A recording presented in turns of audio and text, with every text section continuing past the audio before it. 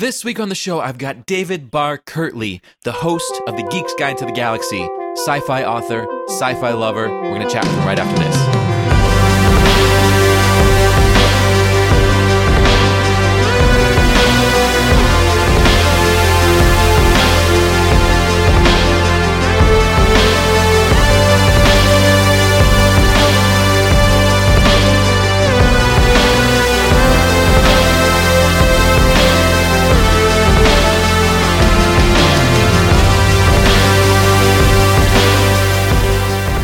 Welcome back to Sci-Fi with Jesse Mercury, a show about loving science fiction.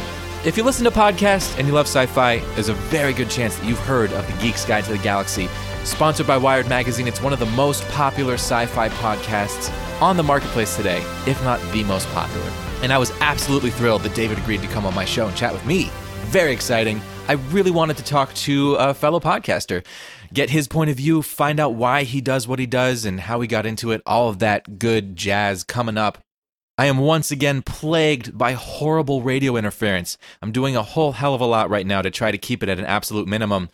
You might hear it later in the show because I'm going to play you some music, and there's just no hiding the radio interference when I play the harmonium. Last week I played you Battle Cry for the Brown Coats, the new work in progress synth pop song from my sci-fi album, and this week I thought I'd play you a nice acoustic version. I'll play it on harmonium with a little drum machine backing me up. That's coming up at the end of the episode. Also, I want to say thank you for all of the wonderful things I heard about that song last week. It seems like people really, really dug this one. Lots of brown coats out there. I very much appreciate that. So that's coming up at the end of the episode, but for now, we're going to meet David Barr Kirtley, who I chatted with over Skype. He's coming to us from New York. Let's see what he has to say. All right, David Barr Kirtley, host of Geek's Guide to the Galaxy. Welcome to Sci-Fi with Jesse Mercury. Oh yeah, thanks for having me. Yeah, I'm really excited to chat with you. So I just wanted to get your behind-the-scenes scoop on your show and just see how you got into podcasting, how you got into sci-fi, and get a feel for who you are. Okay, I mean, I got into science fiction very young. I mean, my parents are both big science fiction fans. My parents are both professional scientists. And, you know, like a lot of scientists, they read a lot of science fiction. And so all the books that they read to me growing up were fantasy and science fiction books. Robert Heinlein's Red Planet and How Spacesuit Will Travel and The Hobbit were, I think, the first books that I can remember my parents reading to me.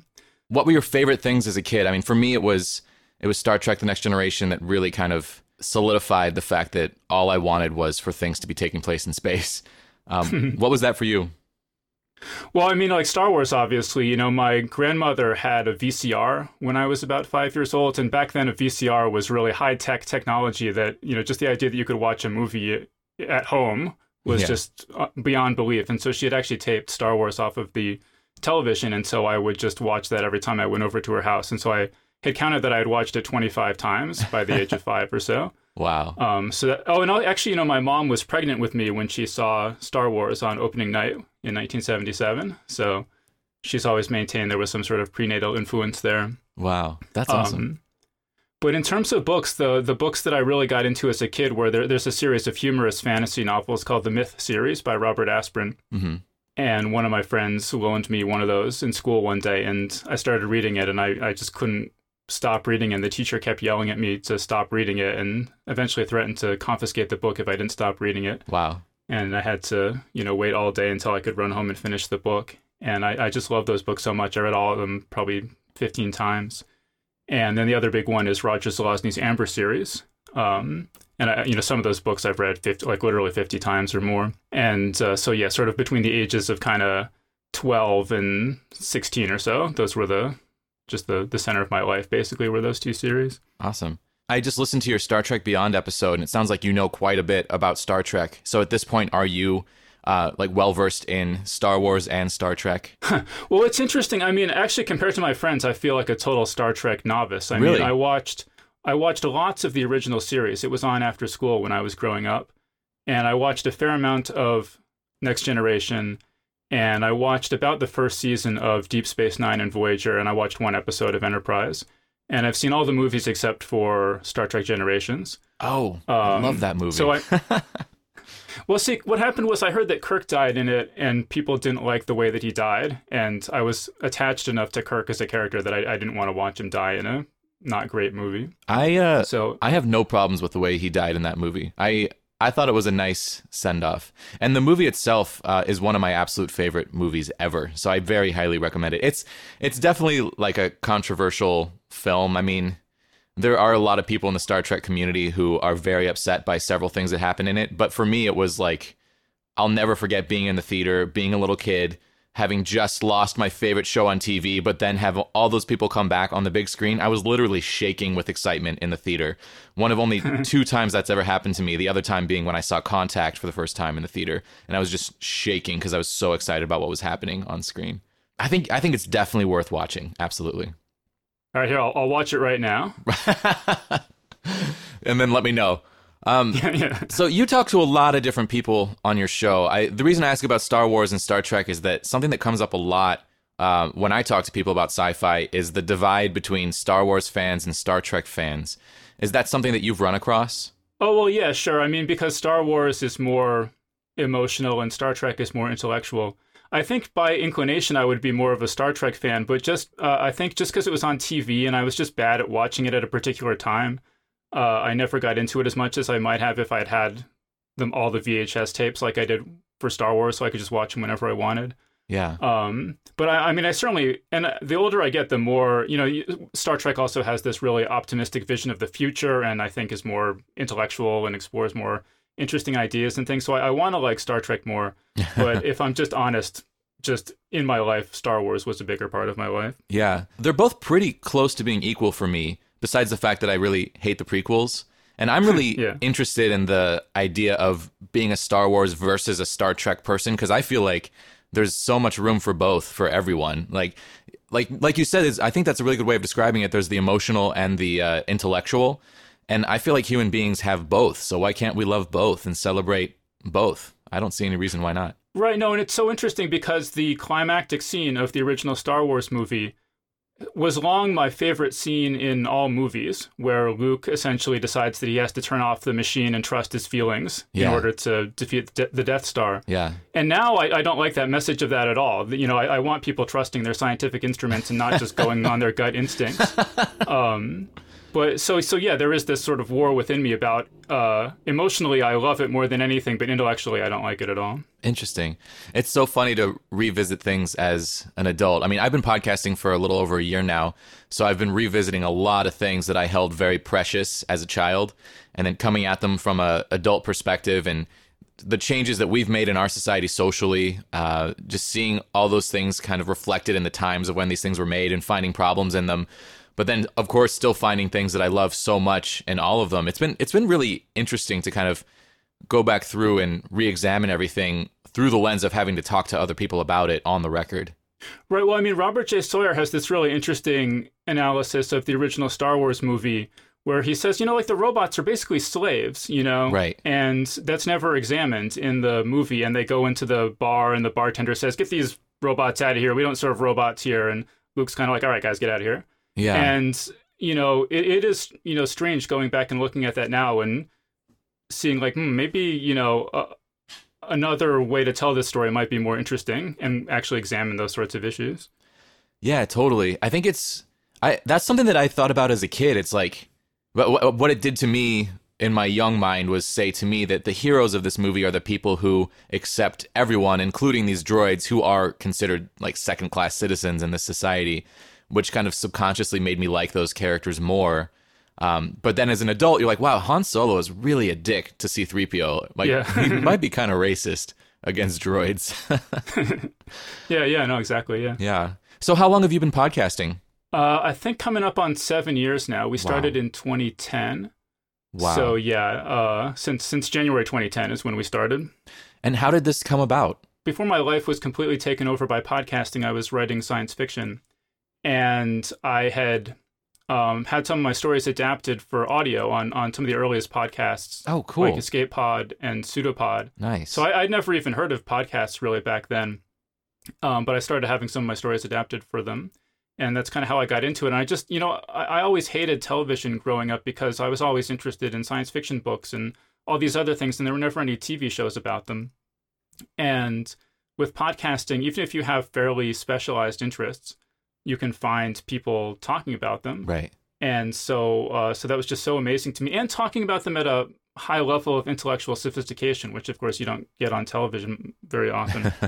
And so I was addicted to podcasts. I was listening to hundreds of them, and so I was also hanging out a lot in New York City with my best friend, John Joseph Adams, who's now a quite prominent science fiction editor. He was just getting started back then.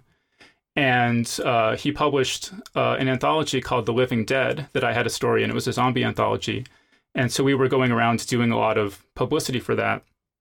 And one of the publicity things we did was we were on Jim Freund's Hour of the Wolf radio show on WBAI in New York. And we came out of that and we were kind of like, oh man, I wish we could keep talking about this book, And I said, well, if we had our own show, we could talk about it as much as we wanted. No one could tell us when we had to stop. Yeah. And also John had this idea to do a respectful documentary about geek culture, because especially at that time, the only things anytime you saw like a geek in a movie or something, they were always an object of ridicule. And you had documentaries like the Trekkies documentary, maybe you've seen, where it's, the attitude is kind of like, look at these freaks. And I have avoided that movie because that's what I heard about it. So I've never seen it. Yeah.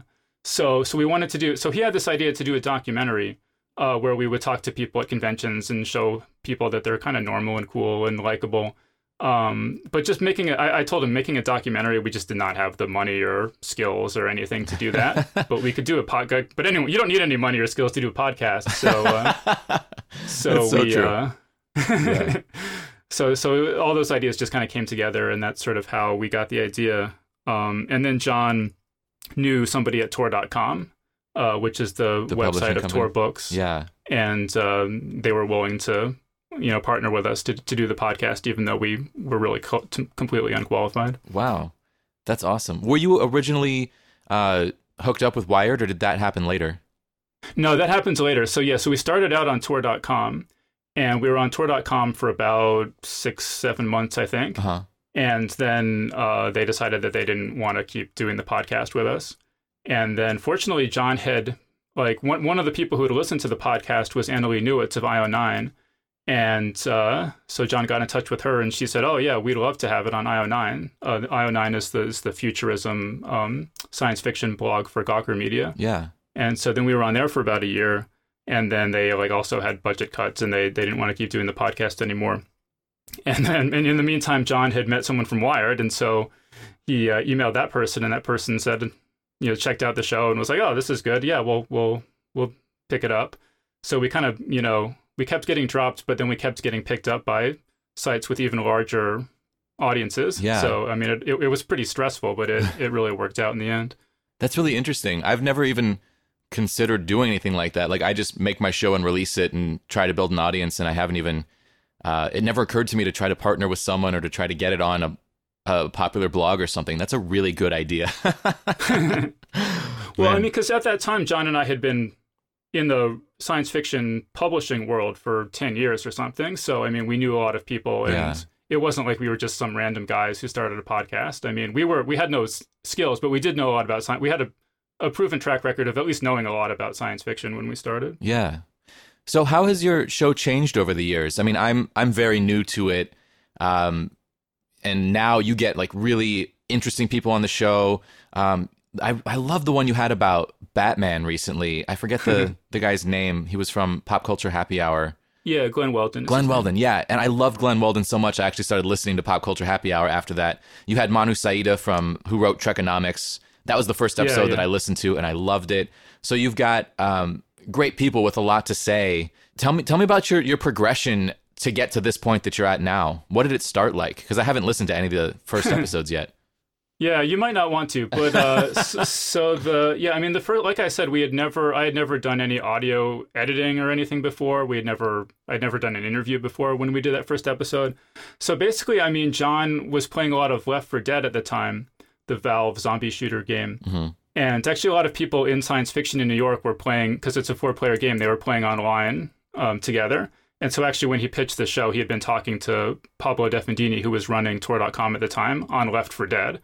So that kind of played a key role in us getting the show launched. But yeah, so he was such a big Left 4 Dead fan that he wanted to interview somebody from Valve who had worked on the game. And so we set up an interview with this guy, Chet Falasek, who was the lead writer on the project.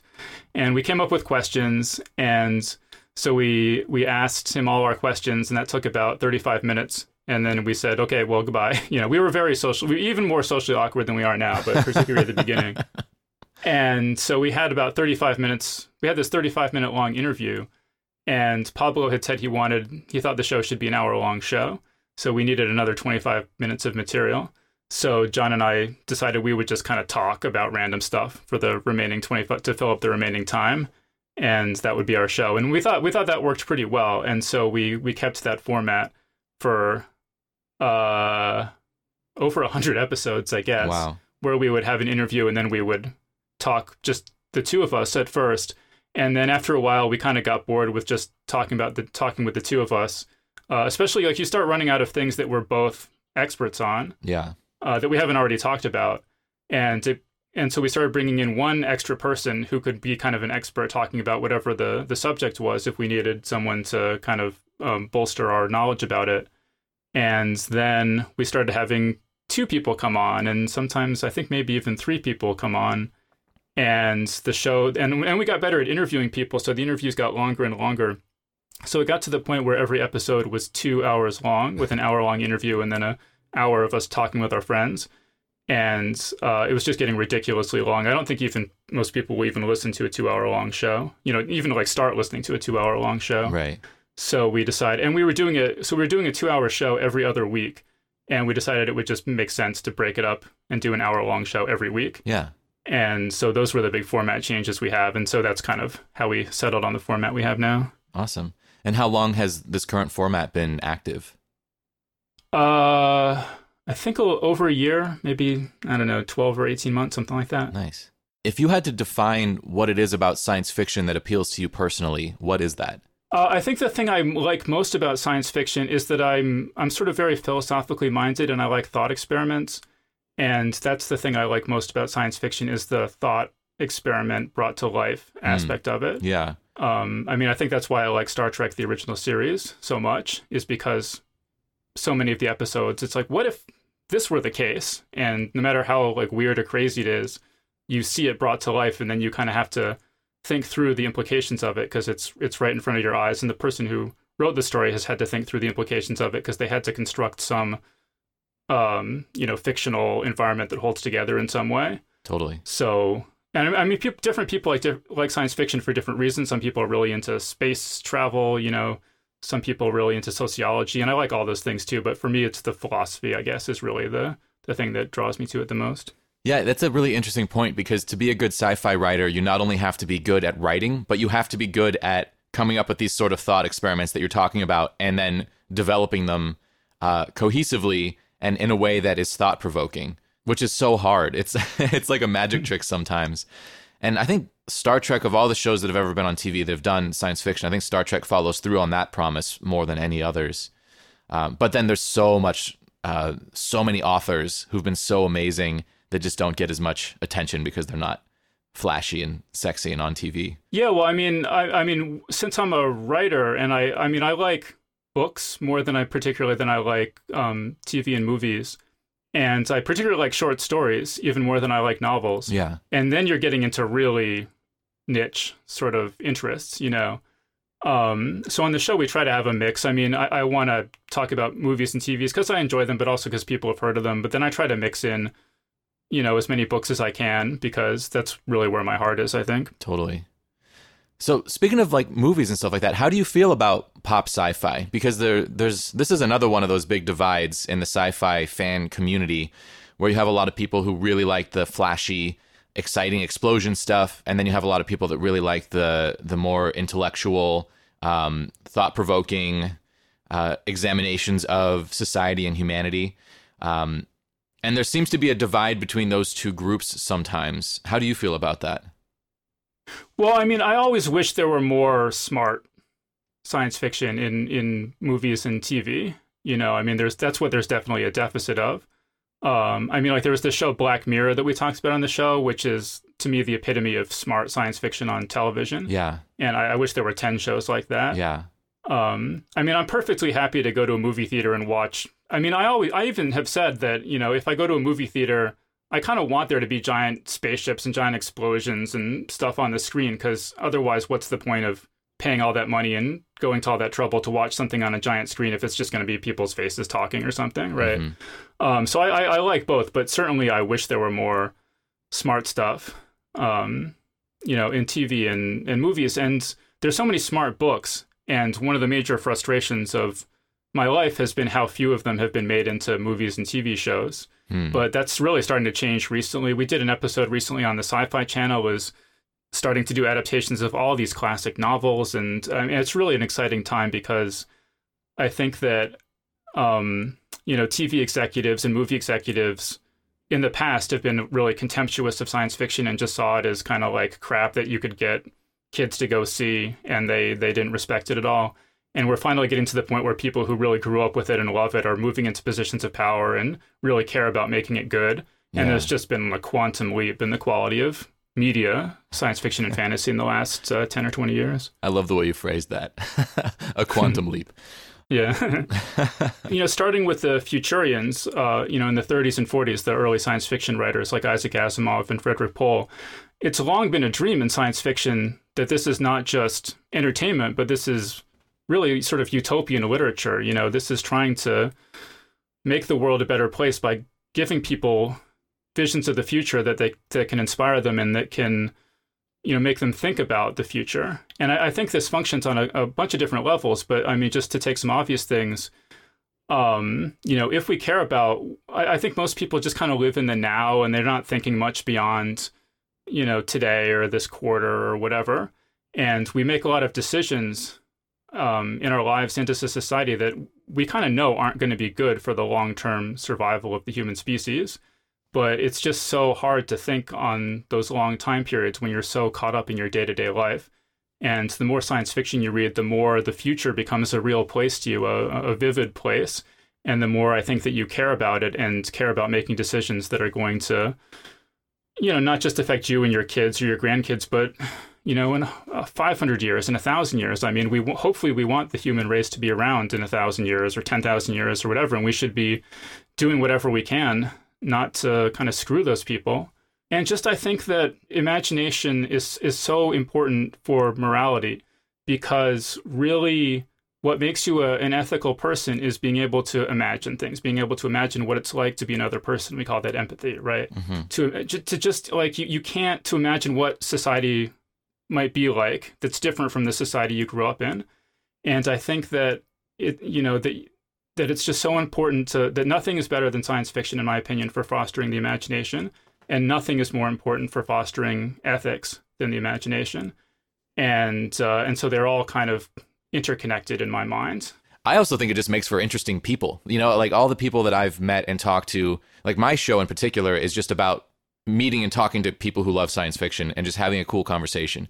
And most of the time it's about sci-fi, but oftentimes it's about everything else. And just seeing how loving science fiction shapes the minds of people is fascinating to me. And I feel like it makes a really great breed of human, if that makes sense.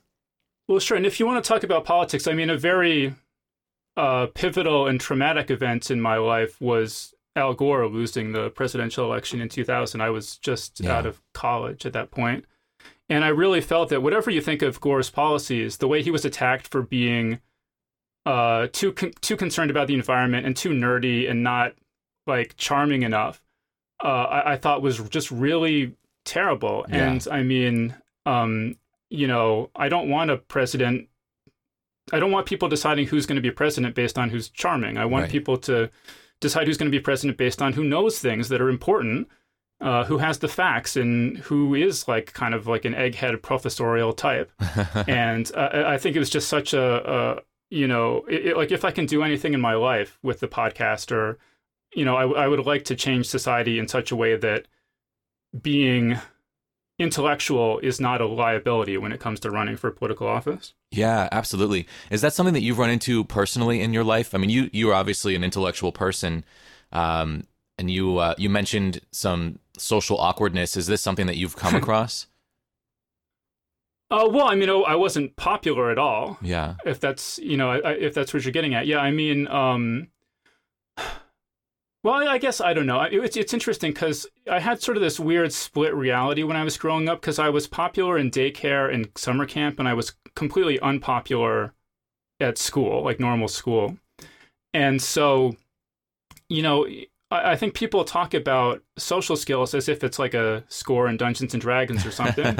But that really made me see that how context dependent popularity is. Absolutely. It really depends on just what group of people you find yourself with, whether you're seen as having good social skills or not. I mean, I was probably, I wanted to talk about things that most people weren't interested in. I was probably a little bit arrogant, but certainly there were just a lot of really, I mean, I sort of, where I grew up, I had the very bad fortune of growing up basically with all the worst bullies in my school district living in a circle around my house. Wow. And so, yeah, so like, I don't know, this kid attacked me in technical drawing class my freshman year of high school. They used to like follow me home from school throwing rocks at me, just, wow. Walking from the bus to the to my house. So, yeah, I mean, I was, not particularly happy with my social situation growing up. And I think that that's true of, I think a lot of people come to science fiction because they feel marginalized Absolutely. or because they're in some way dissatisfied with the world that they find themselves in and would rather spend time imagining how things could be better than wallowing in, the situation that they're stuck in.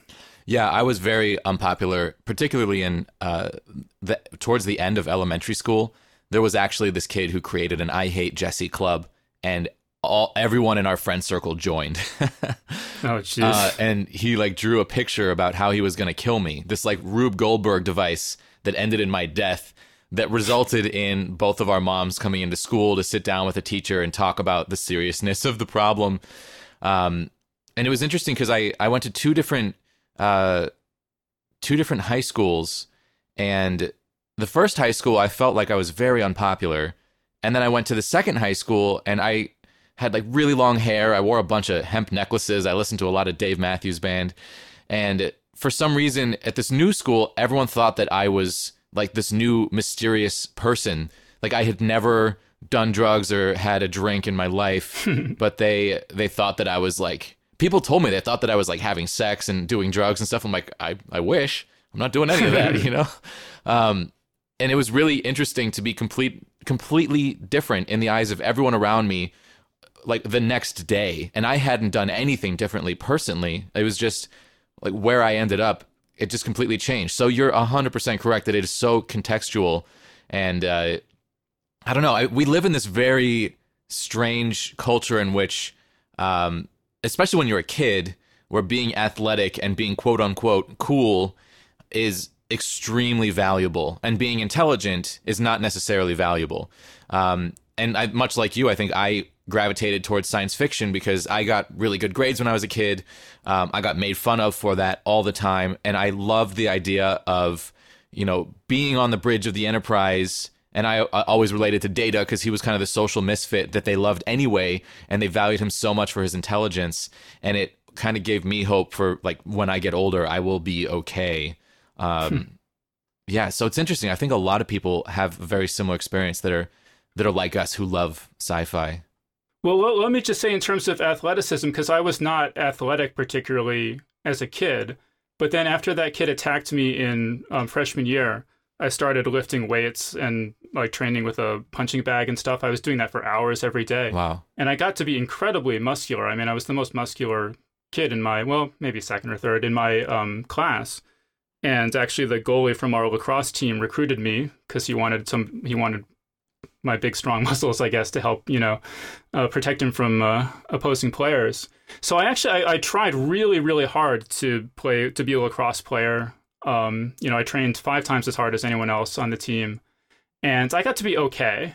But I never really like fit in with the team. There's this one time the one friend I had who I had lunch with he was sick one day. And so I sat with the lacrosse team, And you could just tell how uncomfortable they were to have me sitting there and like, is he going to sit here again? Oh my God, this is a social catastrophe, you know? So I never did that again. And there was just like this time, like junior year, I was, you know, I had trained like harder than anyone could possibly train at lacrosse. And there was this kid on our team. He was just the best lacrosse player. The kid was unbelievable. He was all American and all this stuff. And he just like, we were just doing a drill and he just blew by me like I wasn't even there. Yeah. And I just sort of said to myself at this point, you know, there are just some things in life that no matter how hard you try, this is just not your thing. And this is just obviously not my thing. Yeah. And I sort of gave up on lacrosse at that point. I'm 31 now. I moved to Seattle about almost 6 years ago. And it was that contextual switch where all of a sudden I could be whoever I wanted to be. I could be anything and be accepted because it's a very accepting culture up here. And I feel now I'm like the most comfortable with myself and the happiest and the most creatively productive that I've ever been.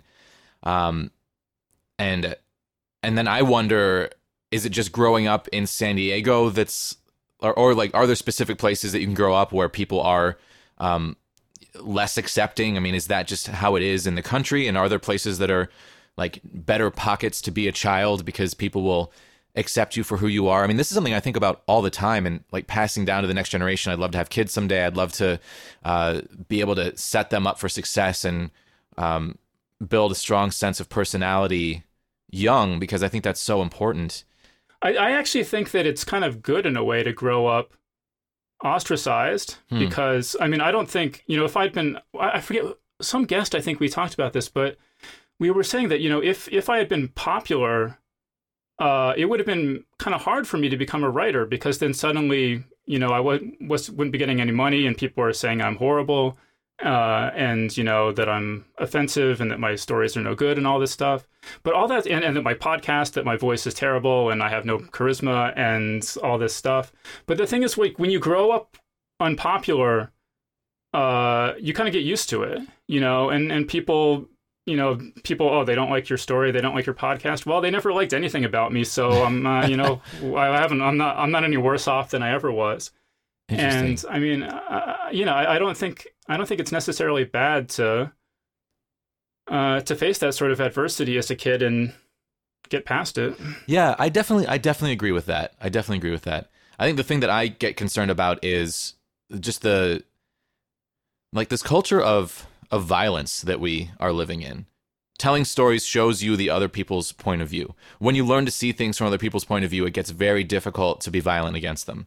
And I think that a lot of the issues that we have in this country with violence are because people are afraid of other people and they don't understand them. So I would just love to move past that as a people. And I feel like what we're taught in school and how we interact with people in school is one of the biggest ways to get past that and to plant seeds early. Because I watched Star Trek as a kid, like I'm an incredibly nonviolent person. Like I understand the necessity of war, and I understand the necessity of fighting for something you believe in, but and to me that's not necessarily being a violent person. Like violent people are the type that throw rocks at a kid's head when they're walking down the street.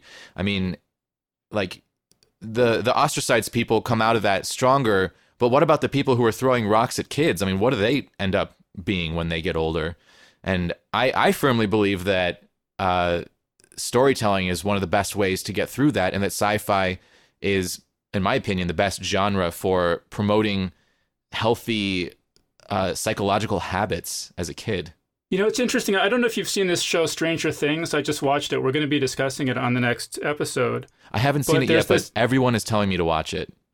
Yeah, it's really, really enjoyable. And it's a sort of a pastiche of 80s movies like E.T. and Close Encounters of the Third Kind and stuff like that.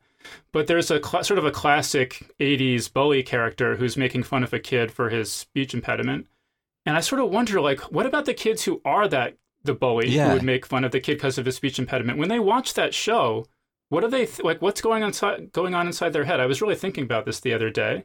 Like, are they just not watching those shows, or do they somehow not see that it's them, or does it affect their behavior? I don't know. I need some like real dickhead kid to run this experiment on. You hear that, folks? If you have a dickhead kid, Yeah. let us run an experiment. Yeah. No, that's such a good point. And it's interesting because now we're living in this day and age where nerddom is coming to the forefront.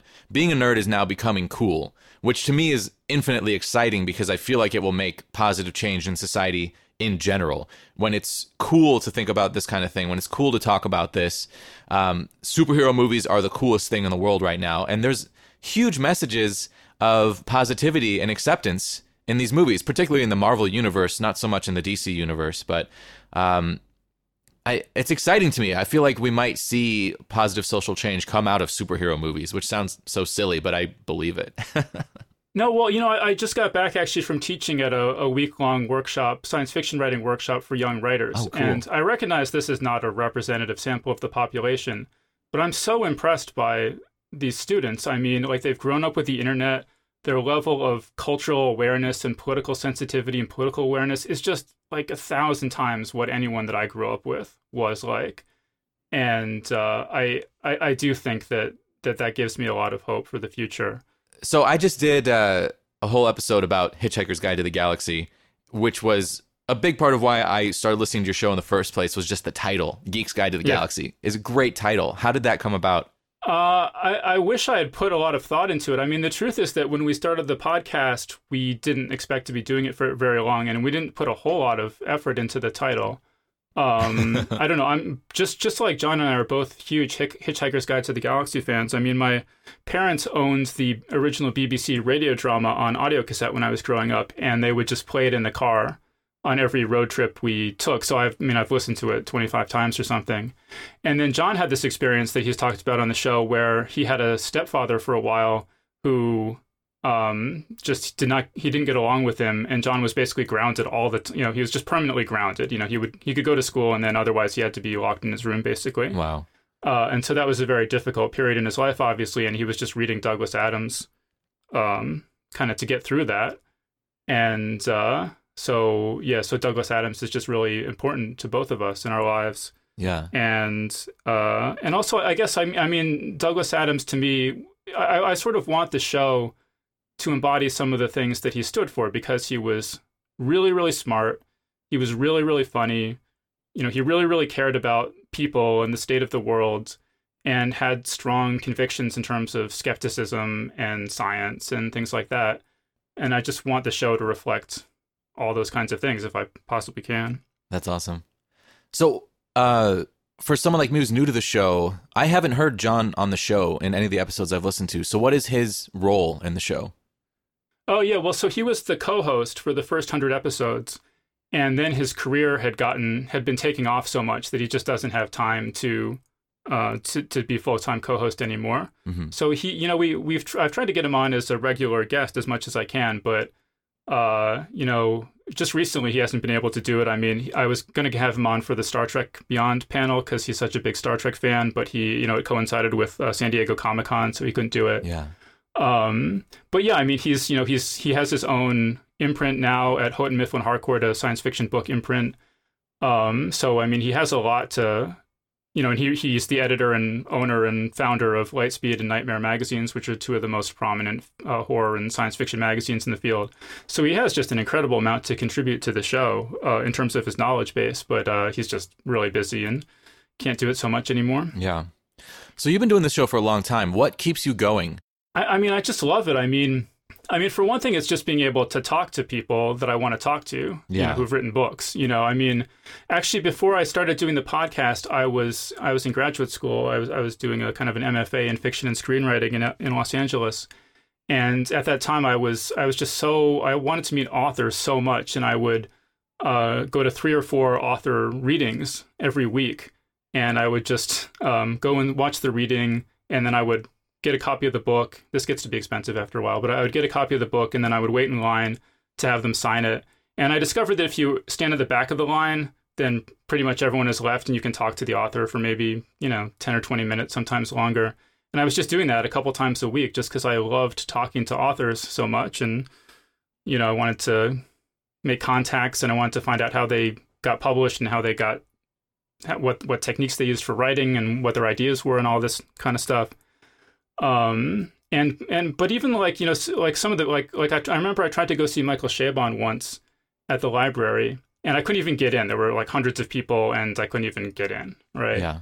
And just to go from that to having an hour to talk with him on the phone a couple years later is such a huge change and such an exciting change. And I don't expect to get tired of it anytime soon. I mean, I literally, like, I wake up at 5 a.m. every morning because I'm just so excited to start working on whatever I need to do for the podcast. I just love it so much. Yeah.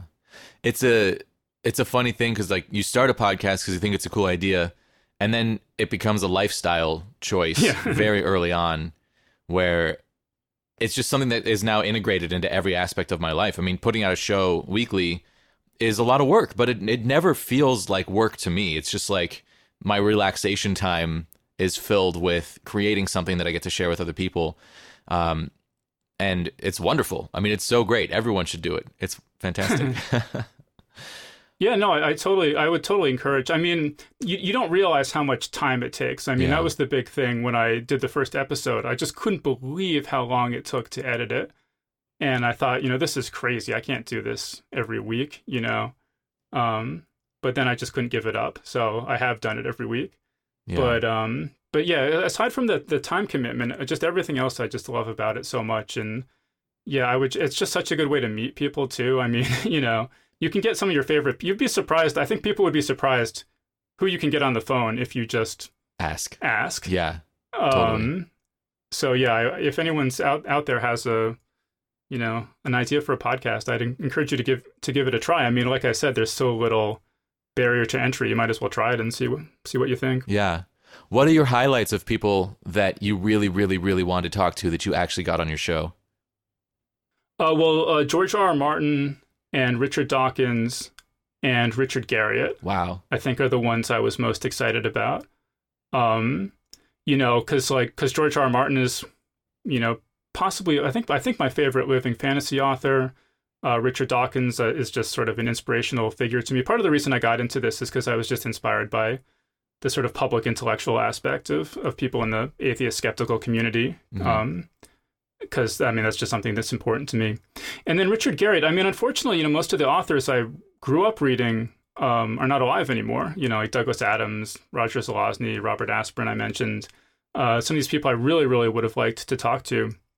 But Richard Garriott is the game designer of my favorite video game series growing up, the Ultima series, which is very concerned with ethics and morality. And I just think he's such an interesting guy. And there's just something about talking to someone whose work you grew up with that is exciting in a way that, however much you love someone that you discovered as an adult, it's just not the same. Yeah, totally.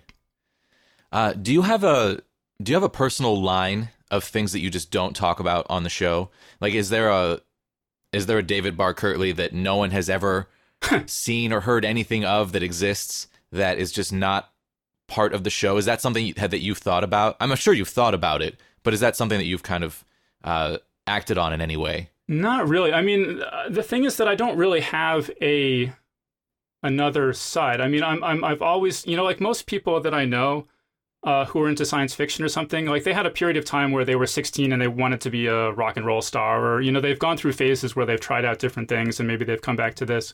This has always been my thing. Yeah. I've always been completely obsessively focused on this, almost to the complete exclusion of anything else in my life.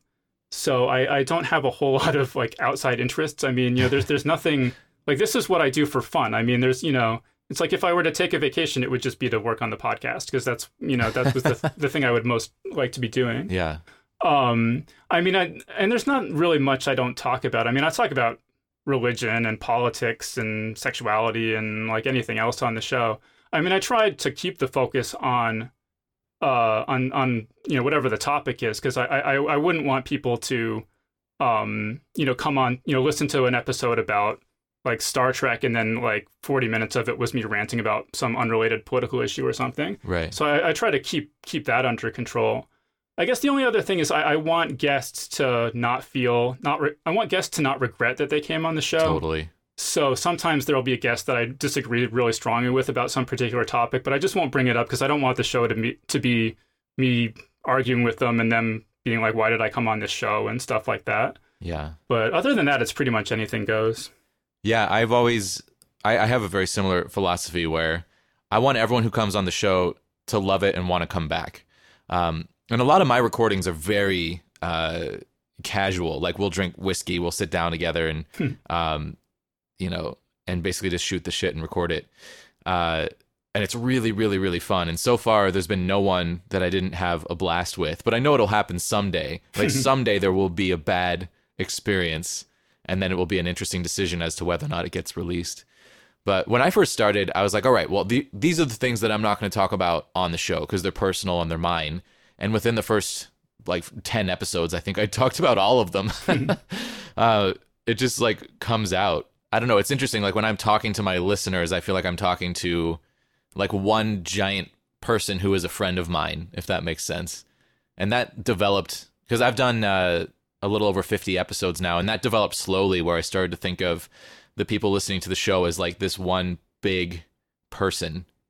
I don't know. It's hard to describe. I've never actually tried to put this into words before, where I feel like I'm having a conversation with someone, even though it's just me by myself sometimes, just talking to myself. I still feel like someone else is there. It's really great. It makes it hard for me to feel alone, if that makes sense, because I know that I have this platform where I can say something that someone else will hear. And I think a lot of loneliness comes from the fact that you can be super lonely in a big group of people if no one is hearing you. So just being able to talk and have people hear is such a human experience, and to be able to do that regularly, weekly, is such a gift. So I don't know. It doesn't happen if there isn't anyone listening. So it's just such a wonderful relationship to develop. Oh, it's interesting because I've lived by myself for many, many years. And before I did the podcast, I was writing fiction, and I would get really, really lonely writing fiction because it's just dead quiet. I mean, something you could put on music or something, but it's mostly just dead quiet, and you're alone with your thoughts trying to figure out this story. And I find working on the podcast much less lonely because there's always voice. I'm always hearing people talk, and there's not the same kind of crushing self-doubt with the podcast because pretty much every minute that you put into the podcast is making it better. And you always have this sense that it's getting better and you're making progress. Whereas with fiction, you can write all day, and then at the end of the day, and you never know if this is good or not. At the end of the day, you're like, that was all terrible, and you throw it all out. So yeah, just if you're alone, if you're home alone all day, I personally have found that working on a podcast is sort of more psychologically healthy than working on fiction. Has it been therapeutic for you? Yeah. Well, I mean, because I also, in addition to having no background in theater or audio production or anything, I also have always had a most unbelievably crippling phobia about talking to people on the telephone. Really? And oh yeah, so throughout my whole life, I would always have my mom, make phone calls for me and stuff like that. And so it's kind of funny that I wound up doing this, but I've definitely gotten, it's not a big deal for me now to talk to people on the phone. So that's that's a big and just in converse, I guess I was always sort of insecure about how interesting I was to other people based on my childhood experiences. And I've definitely gotten more confident that I can, carry on an interesting conversation with people having, done it for, 215 episodes. Yeah. So you've got audio proof that you're great at it. Yeah. I have people on tape laughing at my jokes. You can't take that away from me. How nervous do you get sometimes? Like when you're talking to George R.R. Martin, are you petrified beforehand? Oh, yeah. Well, no, I don't know. There was this movie, I think it was called The Cutting Edge. It's about a hockey player who's dating, he has to learn how to be a figure skater. I love that movie. So he says D.B. Sweeney and Moira Kelly. I love that movie. So he says every time before he goes out on the ice, he always throws up, right? That's really what recording the podcast has been like for me. Every time, it gets to be an hour beforehand, and my stomach hurts, and I have a headache, and I'm getting the chills and shakes, and I'm like, why did I ever agree to do this? And then usually once I, and there's just a moment of absolute white knuckle terror when you hit the call button on Skype, but then usually once I'm actually talking to someone after just a minute or two, I'm fine. And I'm about 80% over that now. But I have done 100+ episodes where every time I was just it was when you drink and you wake up the next morning, you're like, why did I ever, you have with a hangover, you're like, why, I'm never drinking again. Why did I ever do that? Yeah. It's kind of like that kind of thing. But yeah, and then of course you finish the interview, and 99% of the time it went fine, and then there's just this rush of euphoria, and you're like, yes, I did it. And yeah, not only that, but you get to like show other people too. Yeah, well, and it's almost unhealthy in a way, because now I'll just have like a normal conversation with someone, and I'm like, well, 15,000 people didn't listen to that conversation. I said all these clever things, and only that one person listened to it. Like, isn't my time much better spent on the podcast rather than talking to actual people, where like thousands and thousands of people are being reached? So that's funny. I think you can go too far with that. But yeah, I haven't had that thought, but I have had the thought many times, like, oh man, I wish we were recording this right now, just because it was like a great conversation. I was at a bar once with some friends, and there was 4 or 5 of us, and we were all talking about like the original Star Trek movies versus the JJ Star Trek movies. And it got really, really, really heated, and it was so much fun. And I just wish I had it to release, because it would be such a great episode. Yeah, you should start live casting. Yeah, I'll just like carry a pocket recorder with me everywhere just in case. So what's your day-to-day life like? I mean, I'm assuming you must have a day job of some kind. No, now I'm actually making a full-time living off of this podcast. Are you? Oh my God, that's like my dream. That's fantastic. Yeah, I mean, it's not like a very lucrative life, but I mean, thanks to the Patreon. I mean, I've been doing it full-time for years. I was living off savings and doing various other living very cheap kind of things. But I'm actually supporting myself doing this now. Yeah, thanks to the Patreon support, for which I'm like unbelievably grateful. Wow. And so my day-to-day life is basically, I wake up, as I said, at 5 a.m. I start working on the podcast, and I work on the podcast all day until I fall asleep around 11:30. And I do that just about 7 days a week. And then I eat meals and bathe and stuff like that too. Wow. But basically it's just working on the podcast. And then I have a girlfriend, and I have some friends who live in the city.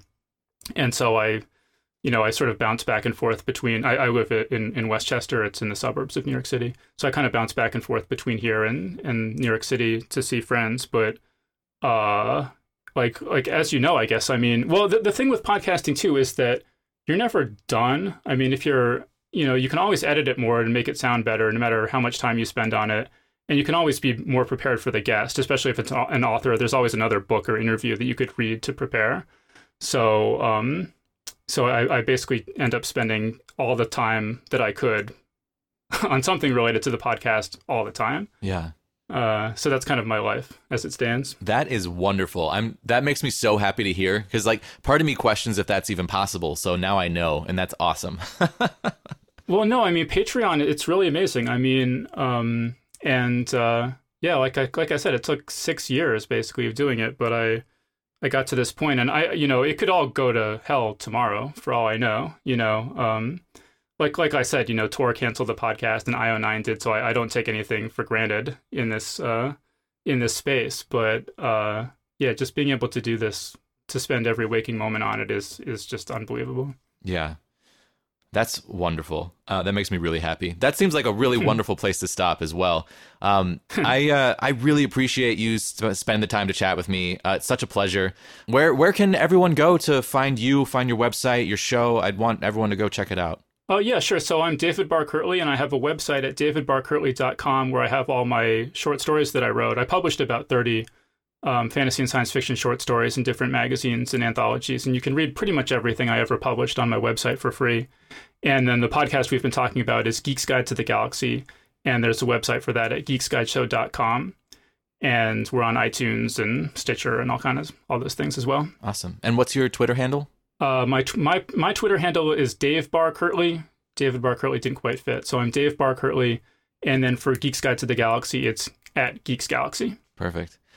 Well, David, thank you so much for spending the time with me this morning to chat. I guess afternoon where you're at in New York, but it's been such a pleasure. I love listening to your show, and it's great to get a little idea of who you are as a person. And I really, really appreciate it. Thank you so much. Oh yeah, thanks so much, Jesse. Alrighty, that's it. That's my chat with David. So much fun. Thanks again, David, for joining us on the show. I really appreciate it. As promised, I'm going to play you an acoustic version of Battle Cry for the Brown Coats on Harmonium and Drum Machine. If you're new to the show and you're not familiar with Harmonium, it's basically a little piano that you play on your lap. It's kind of like an accordion where you pump a little pump. That was a good sentence. You pump a pump on the back of the harmonium. It makes noise. Sounds like this. You can make it louder or softer depending on how hard you pump. So you got to have air in there to make noise. If you don't pump, it sounds like this. Fades into nothing. Hear that radio interference? God damn it, I hate it. I'll figure out a way to get rid of that. I hope. It's really bad in this new apartment. I don't know what I was thinking trying to record a podcast and live in the middle of the city, but I'll figure it out one of these days. Episode 55. Still don't know what I'm doing. That's okay. Oh my God, that's horrible. You hear that? That's not me making that music. That's the fucking radio. God damn it. Ugh, I hate it so much. I have a noise gate on my voice, so you can't hear anything that happens between me talking. But as long as I'm talking, there's radio interference. And it's horrible. And I hate it so much. All right, I'm just going to ignore it and play the fucking song. Here we go.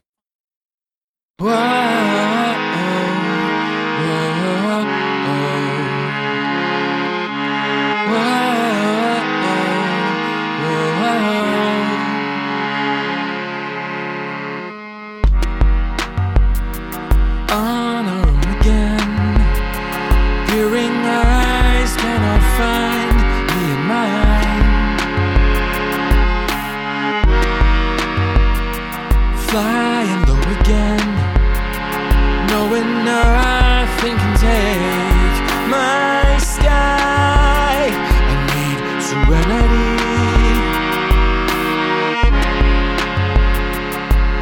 serenity in my life. I need serenity,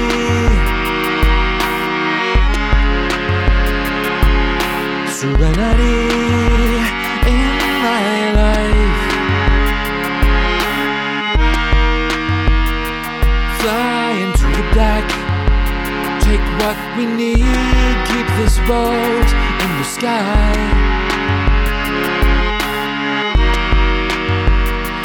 Never looking back, we cross the verse in this ship of mine.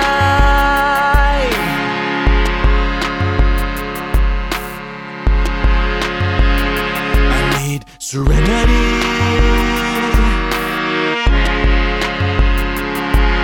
serenity in my life. I need serenity,